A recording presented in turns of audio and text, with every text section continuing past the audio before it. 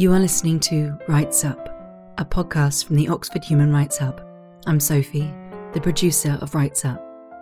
In this episode, we are exploring some of the key themes in Professor Sandra Fredman's monograph, Discrimination Law, the new third edition of which was published by the Oxford University Press in December 2022. Sandra Fredman FBA KC is a Professor of the Laws of the British Commonwealth and the USA at Oxford University, a Fellow of Pembroke College Oxford, and Director of the Oxford Human Rights Hub. Today she is joined by three of the most prominent voices in discrimination law from the UK, Canada, and India. Thank you so much to this wonderful panel for joining me today to discuss the third edition of my book, Discrimination Law. As you know, the nature of the book, the nature of the series, is to address the subject thematically rather than being a comprehensive textbook about discrimination law.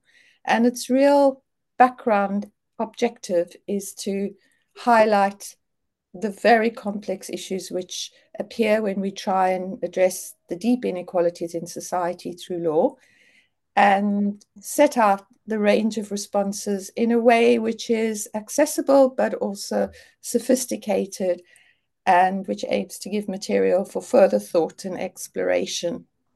So I'm very privileged that you've all agreed to join me in discussing the book and having this conversation. You've all been deeply immersed in the development of equality law in your jurisdictions. Justice Rosalie Abella as a justice in the Supreme Court of Canada, Helen Mountfield KC, who is the leading barrister in the UK on equality law, as well as in the EU and ECHR, Jayna Kothari, who is a senior barrister and also a leading barrister in India on the development of equality law, as well as being an activist for more comprehensive equality legislation in India. So I'm very much looking forward to our conversation. So I'm going to start with the first theme, which is the comparative approach. And this has been developing and deepening through the various editions of discrimination law, so that in the third edition, there is a wide comparative approach, which looks at three jurisdictions from the global north: the United States, Canada, and the UK, as well as the EU, and two from the global south, India and South Africa. And the reason for the comparative approach is that so many challenges for lawmakers and courts in these different jurisdictions are similar. And we've also seen increasing cross-pollination of the different concepts. So a good example is indirect discrimination or disparate impact, which started off in the United States and Canada as well, and then traveled across the Atlantic to the UK, where it was put into statutory form, and then crossed over into the European Union, and then crossed back, and now very recently has been included into Indian law through the jurisprudence of the Indian Supreme Court. And we could say the same for disability, the social model, LGBTQI rights, and so on. But the challenge is that once it reaches the different terrain, it often develops very differently, despite being the same concept and at least worded similarly. So, for example, equal pay is another example where we know that the gender pay gap is pervasive across all societies, but the legal responses are very different, whereas equal value is now well established in the EU and UK. Comparable worth is hardly accepted in the US. South Africa and India are still developing their jurisprudence on this. And Canada is way ahead, largely due to your efforts, Justice Abella, the incredible work you did in your report all those years ago. So I wondered then whether you would like to start, Rosie, on talking about whether you think comparative experience is helpful in the development of discrimination law. For example, the Canadian law was very influential in the development of equality law in South Africa when the Constitution was drafted. So I wonder whether you could kick us off by giving us your reflections on how you feel comparative law may be helpful, but also may have set up some obstacles.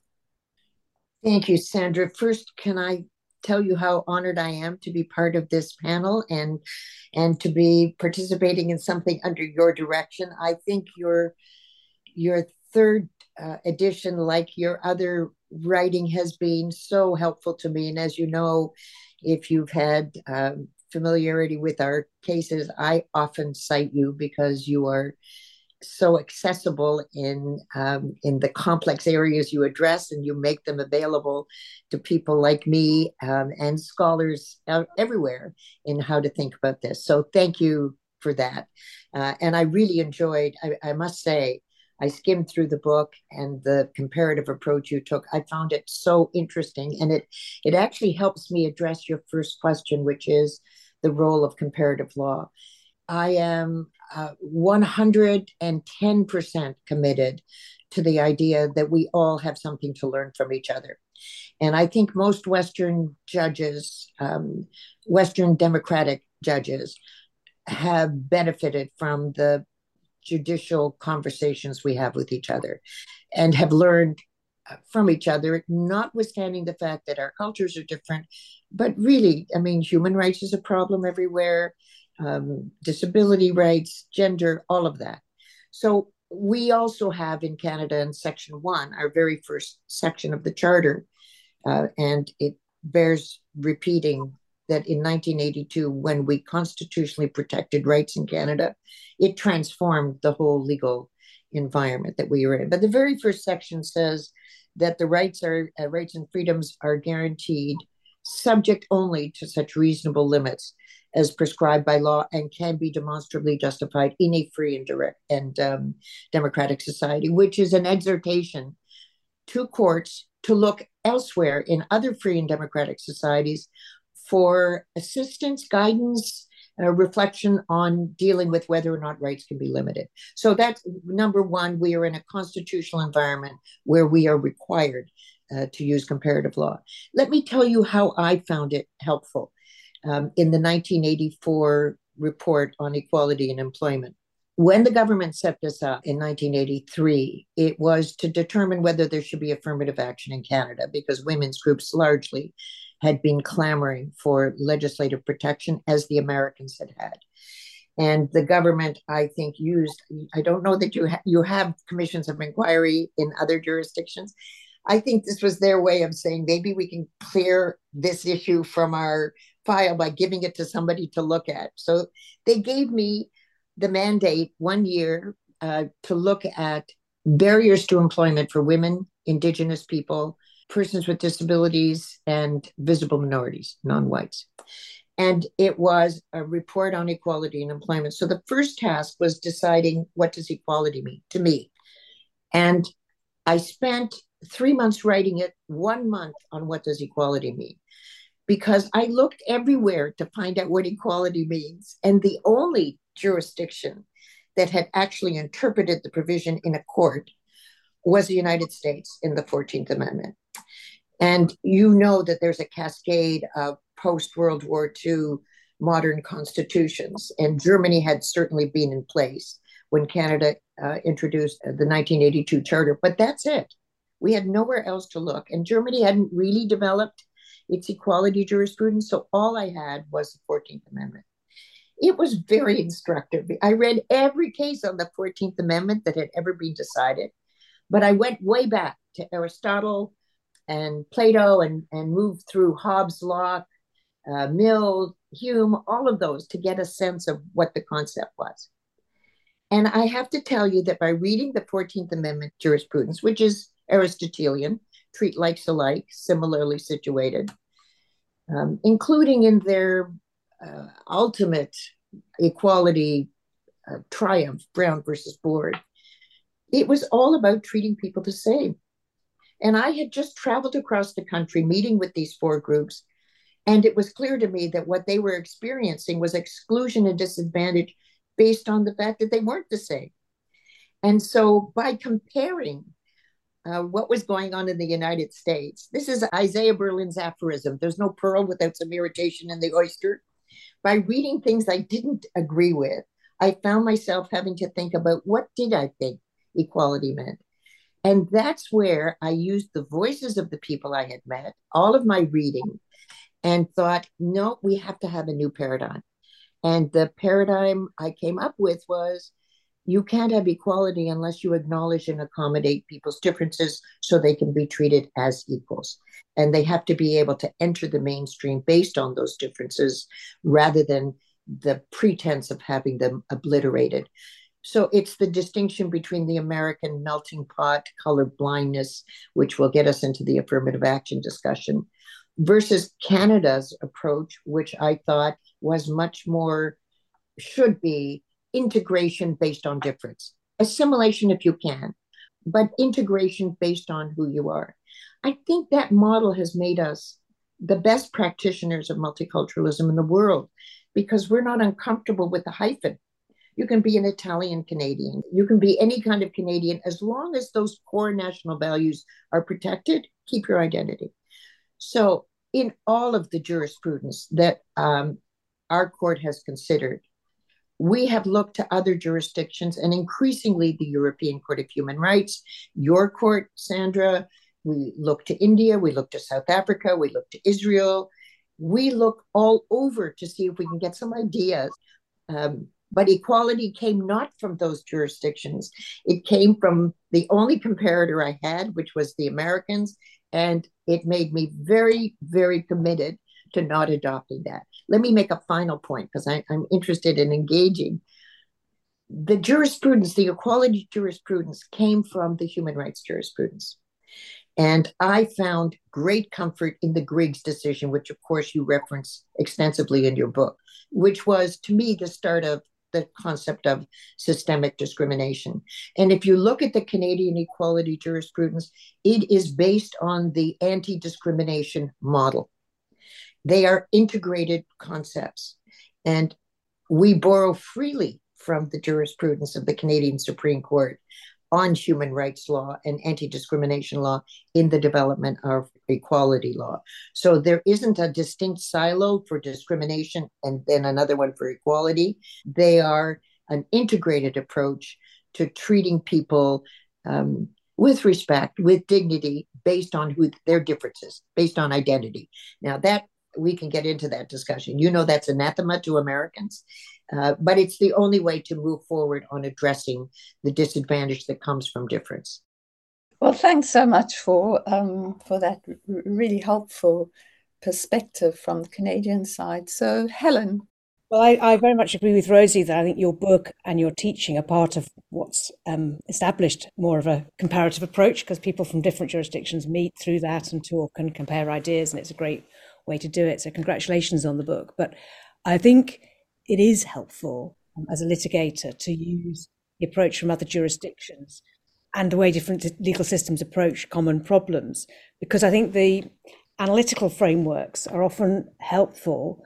Reading across slightly different ways of analysing a problem are helpful ways of identifying the principles which underpin the fundamental rights that we're all trying to get at. And so I also agree with Rosie that it's really useful to make comparisons between a human rights framework and an equality law framework. And I think those underpinning ideas are fundamental rights to equal dignity and worth and equality before the law. And those are central to a universal conception of human rights. And I think if you do that, then you can get across some of the quite difficult, technical, black letter ways in which different legislatures have articulated that principle and kind of stop getting tied into the weeds and look at the picture. And I was thinking about this, and an example of that, which was a case I argued in 2008, as junior counsel for a Welsh Sikh schoolgirl called Sarika Watkins Singh, who wasn't allowed to wear her kara, her Sikh religious bracelet, to school because there was a school uniform law that said you can't wear jewellery apart from a wristwatch and stud earrings to school, and it applied to everybody. So the question was whether it was indirect discrimination on grounds of her ethnicity. And one question was the comparator group, and the school said this isn't discrimination. Anyone who might want to wear jewellery with emotional significance, it might be your grandmother's necklace, whatever else it is, that rule applies to everyone. No one can wear this jewellery, however emotionally significant it may be. But we relied on case law from the European Court of Human Rights, DH, and the Czech Republic, to say that the comparator group wasn't anyone else who fancied wearing jewellery for whatever reason, but the group where the application of the rule didn't affect their ethnicity, didn't affect that element of their identity at all. And it was also useful, that case, because the judge said that protecting diversity, we weren't looking at, are we making a special case for special treatment for this person? What we're looking at is respect for diversity, which is something of fundamental use and value to the community as a whole. So it's the framing of the question in that way that I think is helpful. And then the other thing that was really useful in that case was that it followed a number of cases about quite extreme Muslim dress in schools, girls choosing to cover themselves completely, or girls' families wanting them to cover themselves completely. And we could distinguish this case by using a case from the South African Constitutional Court called Pillay, which was about a Tamil girl who wanted to wear a nose stud to school. And again, there was a probably colonial era uniform policy about what was acceptable jewellery, which was no earrings, but not a nose stud. And the Constitutional Court there said, well, what's the problem here? You know, you're saying, oh, other people want to do it too, but what's so frightening about diversity? It's not a parade of horribles. We have to look at why you would stop someone doing something. So it shifts, you know, you can start to look at other ways of shifting the framework from what is the current way the majority expect to be treated, can you make an exception, to we're trying to promote and value diversity unless there's a good reason not to. And I think it's really helpful. Thank you. And what about you, Jayna? Because you've been advocating for a comprehensive equality statute in India, which has been lacking, and you've modelled it on the Equality Act 2010 from the UK. So have you found that comparativism is helpful in your practice and in your advocacy as well, in terms of the ways in which you understand the transposition of concepts from one jurisdiction to another? No, certainly. Comparative work in the Indian context has always been very strongly used. Our courts have actually, from the beginning been very, very open to use of comparative jurisprudence. And, before I go into quality legislation, just to kind of join in on what some of the others said, in our Supreme Court on equality principles has, like Canada, borrowed very, very heavily initially from the US on its race and 14th Amendment decisions, but also very strongly from the UK and, principles of proportionality and, reasonableness, which have found their way into the early Indian, Supreme Court jurisprudence on equality. And recently, in some of the, later decisions, we borrowed very heavily on disability equality, looking at issues around reasonable accommodation, indirect discrimination. So we've had a very rich comparative approach. And in my work around equality legislation, we've relied heavily on looking at the Equality Act in the UK, because it has taken into account many of these concepts.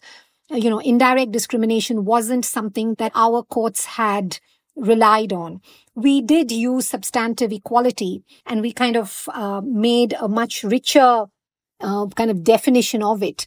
But we hadn't used terms like reasonable accommodation or indirect discrimination. And a lot of that, we found that while looking at an equality legislation for India, we found the UK, we found, many of these principles very, very useful. And also, I think the concept of intersectionality, how do we look at multiple protected grounds and look at identities which are often intersecting? And I think some of these conversations have made their way back to the Supreme Court, where the Supreme Court has also recognized some of these experiences of discrimination. And so, yes, the comparative approach has been extremely helpful in India. So thank you. So we can see that from all your jurisdictions, the comparative approach is helpful. But on the other hand, equality law does need to respond to the particular social context. As you said, Rosie, the voices that you heard from Canada, and the book also tries very hard to put the different social struggles, the different historical development into context in terms of the way in which, even if you do borrow or import concepts from different jurisdictions, they may take root in a different way or grow in a different way in order to respond to the particular context, or potentially, if they ignore the context, may not develop in that way.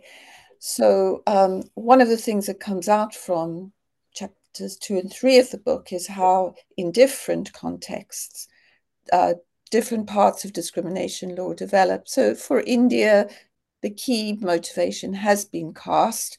In the US, it was clearly race. In the US, Black Americans were a minority. In South Africa, race was actually a majority issue. And then gender has been very central in Canada, in the EU, and other aspects such as language and ingenuity in Canada have also been very salient. So I wonder whether, having talked about the importance of comparativism, where you feel that the social, political, historical context of your jurisdiction would affect your work in practice, in litigating, in adjudicating, and generally in the way in which discrimination law has developed in your jurisdiction.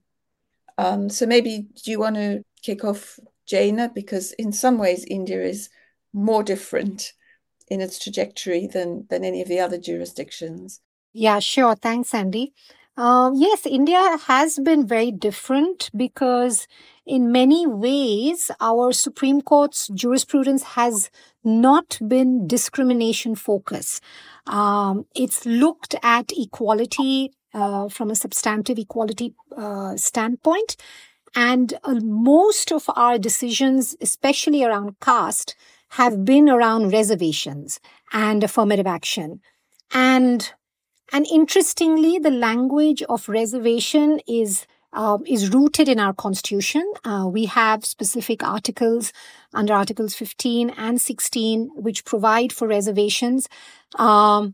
And so the way that the Indian Supreme Court has moved is strengthening and looking at decisions which all focused around reservations in the context of caste. We don't have the strong language of discrimination in the context of caste. And that has been, I think, that's something that I've been writing about to question this unique development of equality law in the Indian context. And so we've looked at reservations as equal opportunity. And we've had provisions in the Constitution which make provisions for affirmative action for people on the basis of their scheduled caste status and scheduled tribe status, and also developing the backward castes kind of definition and framework. And so reservations has been the model. But I also think that, so while that has been the unique perspective in the Indian context, the way you raised the issue of, the context often determining the outcomes. If we look at a comparative focus, in India, we recently had a big litigation around marriage equality. And a lot of our work was very comparative focused. We looked at recent American decisions on marriage equality. We looked at a lot of the EU decisions on marriage equality. And while those principles and concepts were useful, ultimately we lost. And I think there the context played a big role. And perhaps the context in India where civil partnership was not yet an issue that was taken up, perhaps the questions around equality in the context of marriage was therefore not rooted in our Indian experience. So yeah, just a few thoughts. Thank you. What about you, Rosie? Do you feel that the social context, the political context, is important to incorporate into decision-making about the development of discrimination law as much as looking elsewhere and comparativism? That really is the core of the question, that in my judicial lifetime, in the 45 years that I was judging, I saw the strongest evolution in thought, in social context thought. So the legislature gave us the charter in 1982. The first decade, because we had people like Bertha Wilson and Claire Leroux-Dubé and Brian Dixon, was very bold and very muscular. And the public was really happy. I don't know, nobody on the court took a poll, nobody measured the pulse of the public, but the public cheered when they, for the first time really in its history, because our constitution had been a division of powers constitution before. And when it did have the chance to develop rights, I would say wasn't raising the flag very, very robustly. So it was very strong. And then in the 90s, this is all public opinion from what you read in the press, because courts don't take polls. We don't know what people thought. There was a resistance to the very aggressive rights protection that had occurred in the first decade. That's because the world had become much more conservative. But the court didn't embrace the social change. It stuck with the trajectory towards ever increasing protection of rights. And then things kind of calmed down. And I think there is now an awareness that legislatures in most jurisdictions in the liberal democratic model exist to respond to majoritarian urgings, because the consequences of not doing that are you lose your job as a politician. But courts are independent and have either term limits or age limits in everywhere except in the United States. And so you have the independence to be objective. I don't know what the word neutral means, but certainly to be objective and to be unpopular. So the question of what does public opinion mean comes in there, because we don't know. First of all, I don't know who the public is. I mean, I know who I know in the public. I know what I read, but newspapers have their own perspectives as well. So it raises a very interesting question about the role of the courts when you say, what about public opinion?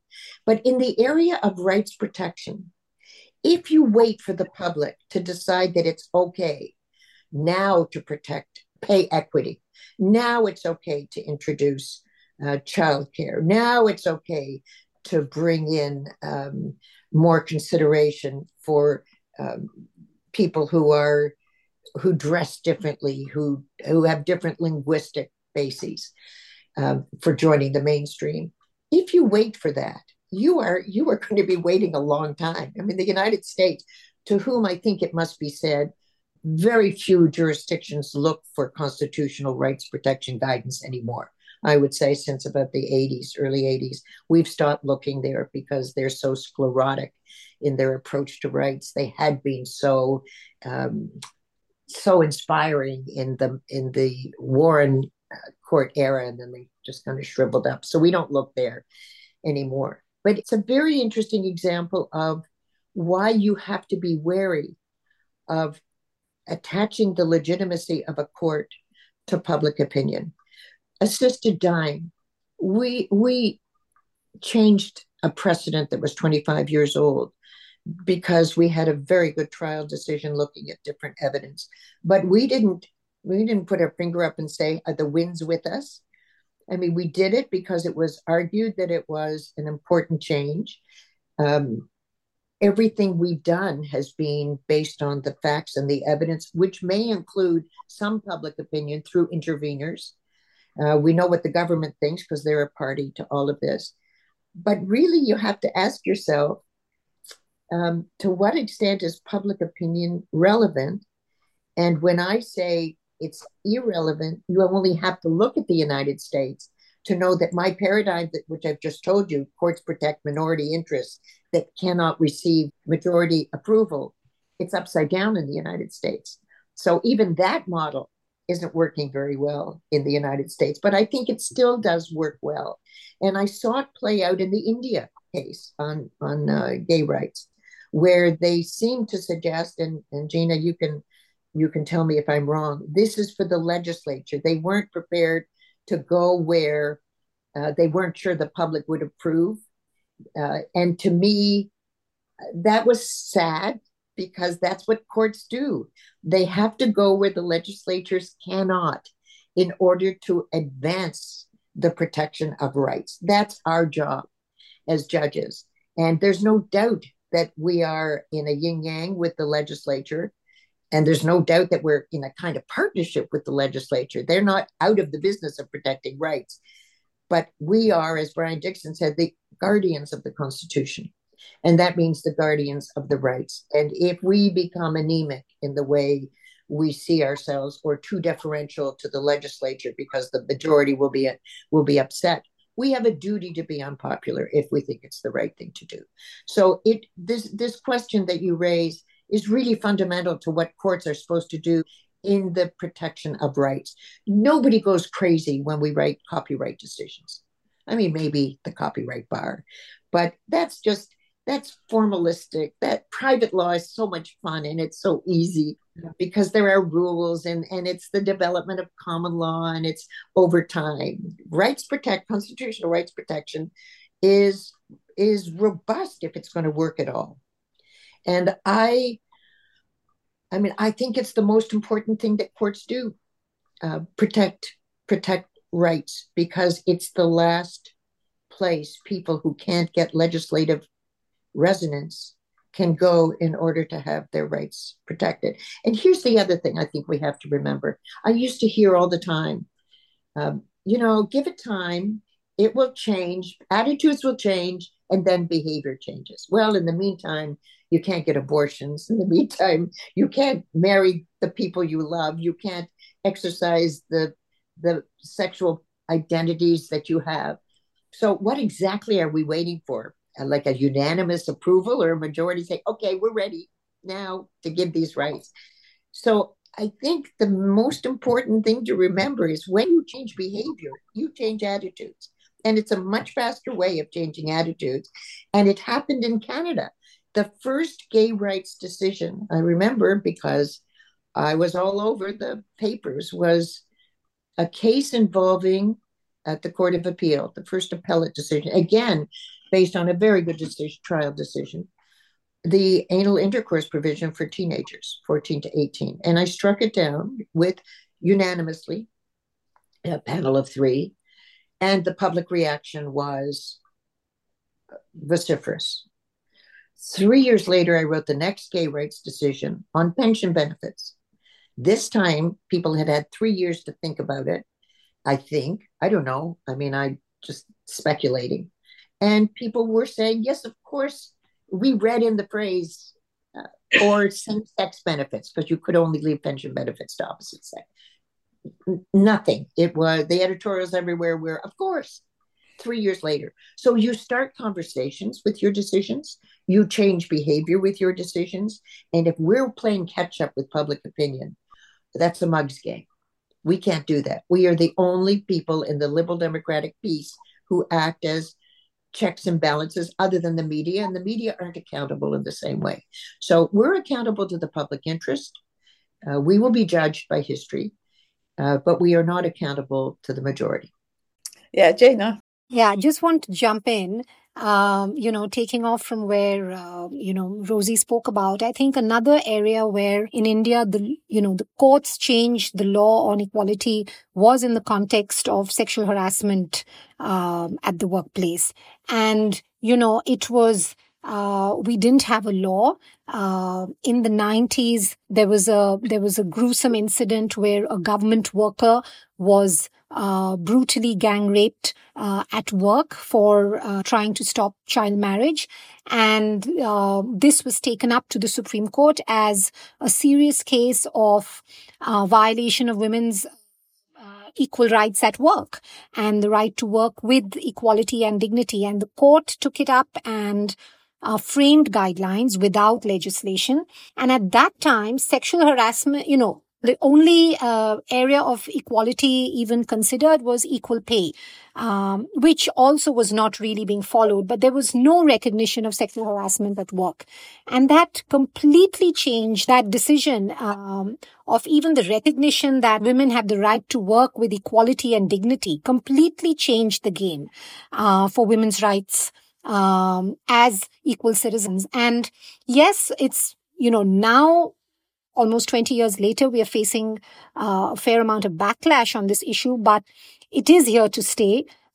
Sexual harassment at work has been recognized, and all of that came because of court-related initiatives and not, the legislation came almost 10 years after the decision. So if we had waited for Parliament, it may not have happened even then. Yeah. I mean, I think one of the, I come from a very small c conservative jurisdiction. We don't have a written constitution that gives judges cover for what they do. And the Human Rights Act says they can only make declarations. And there is a huge political movement at the moment attacking so-called activist lawyers and activist judges, starting with European Court of Human Rights judges and European Court of Justice judges. But now we've left the EU, moving on to national judges as well. So I think our judiciary is quite cautious about this. On the other hand, I do think, and I think, social change is a funny thing. I think the law and the way people think has a symbiotic relationship. And I've seen that with people in older generations than me, who, as things like gay marriage come in, change their attitudes to sexuality. They examine the prejudices they were brought up with and reconsider them. But I'm just thinking, we had civil partnership legislation in this country, and then there was a challenge to that using the Human Rights Act. Well, not a challenge to that, but some women who were married in Canada who said, we want our marriage to be recognised as a marriage in the UK, not as a civil partnership. We regard that as lesser. So using the right to marriage in the European Convention on Human Rights and the right to equal protection in Article 14, they said, we would like this marriage to be recognised in the UK. And the court said, no, there has been a big political conversation in the UK. Churches have weighed in, other people have weighed in, and we have settled on recognising inheritance rights, all the practical incidents of marriage through civil partnership. And that is, we're not going to give a declaration of incompatibility. But the fact that civil partnership legislation was in place really did change social attitudes very fast. It meant that people could kind of be out and comfortable with their relationships in a, I suppose, a sort of establishment way. This is my partner. And then it was a conservative government that brought in equal marriage protection and the ability for same-sex couples to marry. And the arguments that were used against that, it was very interesting. They're the same arguments that have been used against civil partnership, saying, but we have civil partnership. No one would argue against that. And now we do have same-sex marriage. And although I think certainly there are religious groups which would say we don't recognise that in the eyes of God, nonetheless, it has really transformed the way people explain their relationships. And it's very much more public. So I do think those changes in the law really do make a change in social attitudes, and they go in lockstep. Sandra, can I weigh in for a second? Because I think Helen, I think they both made really important points that we have to recognize. I mean, the phrase activist judges was something that we borrowed from the Americans. I remember in the 90s, we had never heard the phrase. And no one bothered to parse what exactly that means. I mean, is the opposite an inactive judge? And then we figured out this was really just a way to presumptively dismiss a rights-increasing decision of a court. And once people figured that out, that it wasn't a genuine, legitimate attribution of a decision. It was just a political way of telling people don't take this seriously. And they stopped using that in the States after Bush v. Gore because judicial activism got them a president. So we didn't hear that anymore. But I think what also comes up in the discussion about the protection of gay rights and the development that Helen's talking about is that all of these rights in our generation, post-World War II generation, are evolutionary. It isn't that there wasn't discrimination on the basis of sexual orientation or sex or race or religion. It's that we hadn't come to realize in our thinking just how wrong it was to treat people differently and in an exclusionary way and not let them be who they are. And, it bears repeating. In England, you had the Wolfenden report, I think 1968.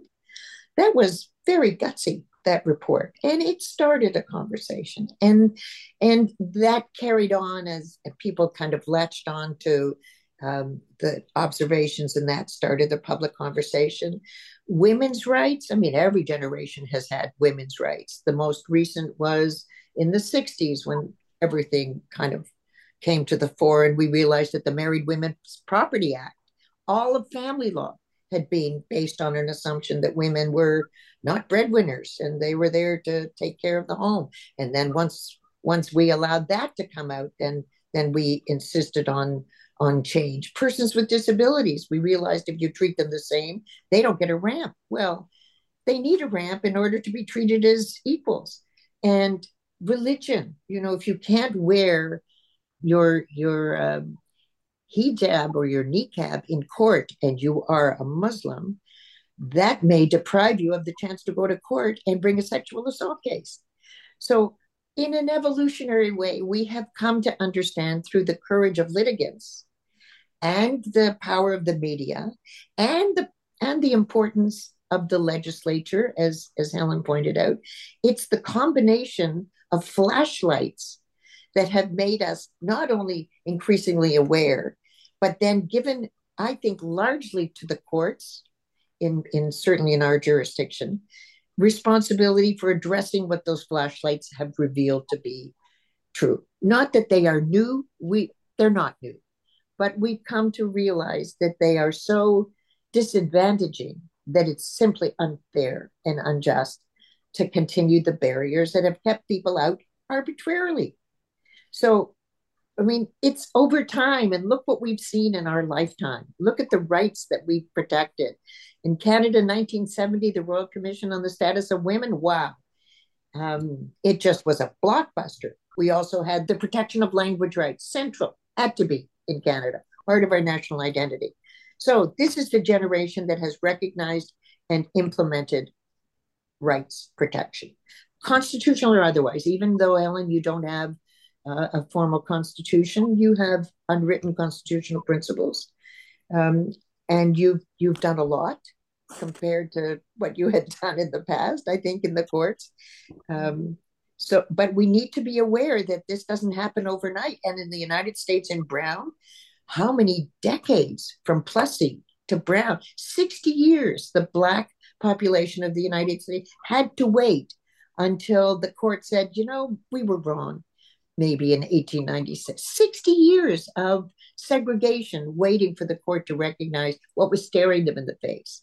So, courts should not be slow to recognize what people not only recognize, but don't have the institutional capacity to address the way courts do. Rights Up is brought to you by the Oxford Human Rights Hub. The executive producer is Megan Campbell. This episode was produced and edited by me, Sophie Smith, and hosted by Professor Sandra Fredman. Music for this series is by Rosemary Allman. Show notes have also been written by me, Sophie Smith. Subscribe to this podcast wherever you like to listen to your favourite podcasts.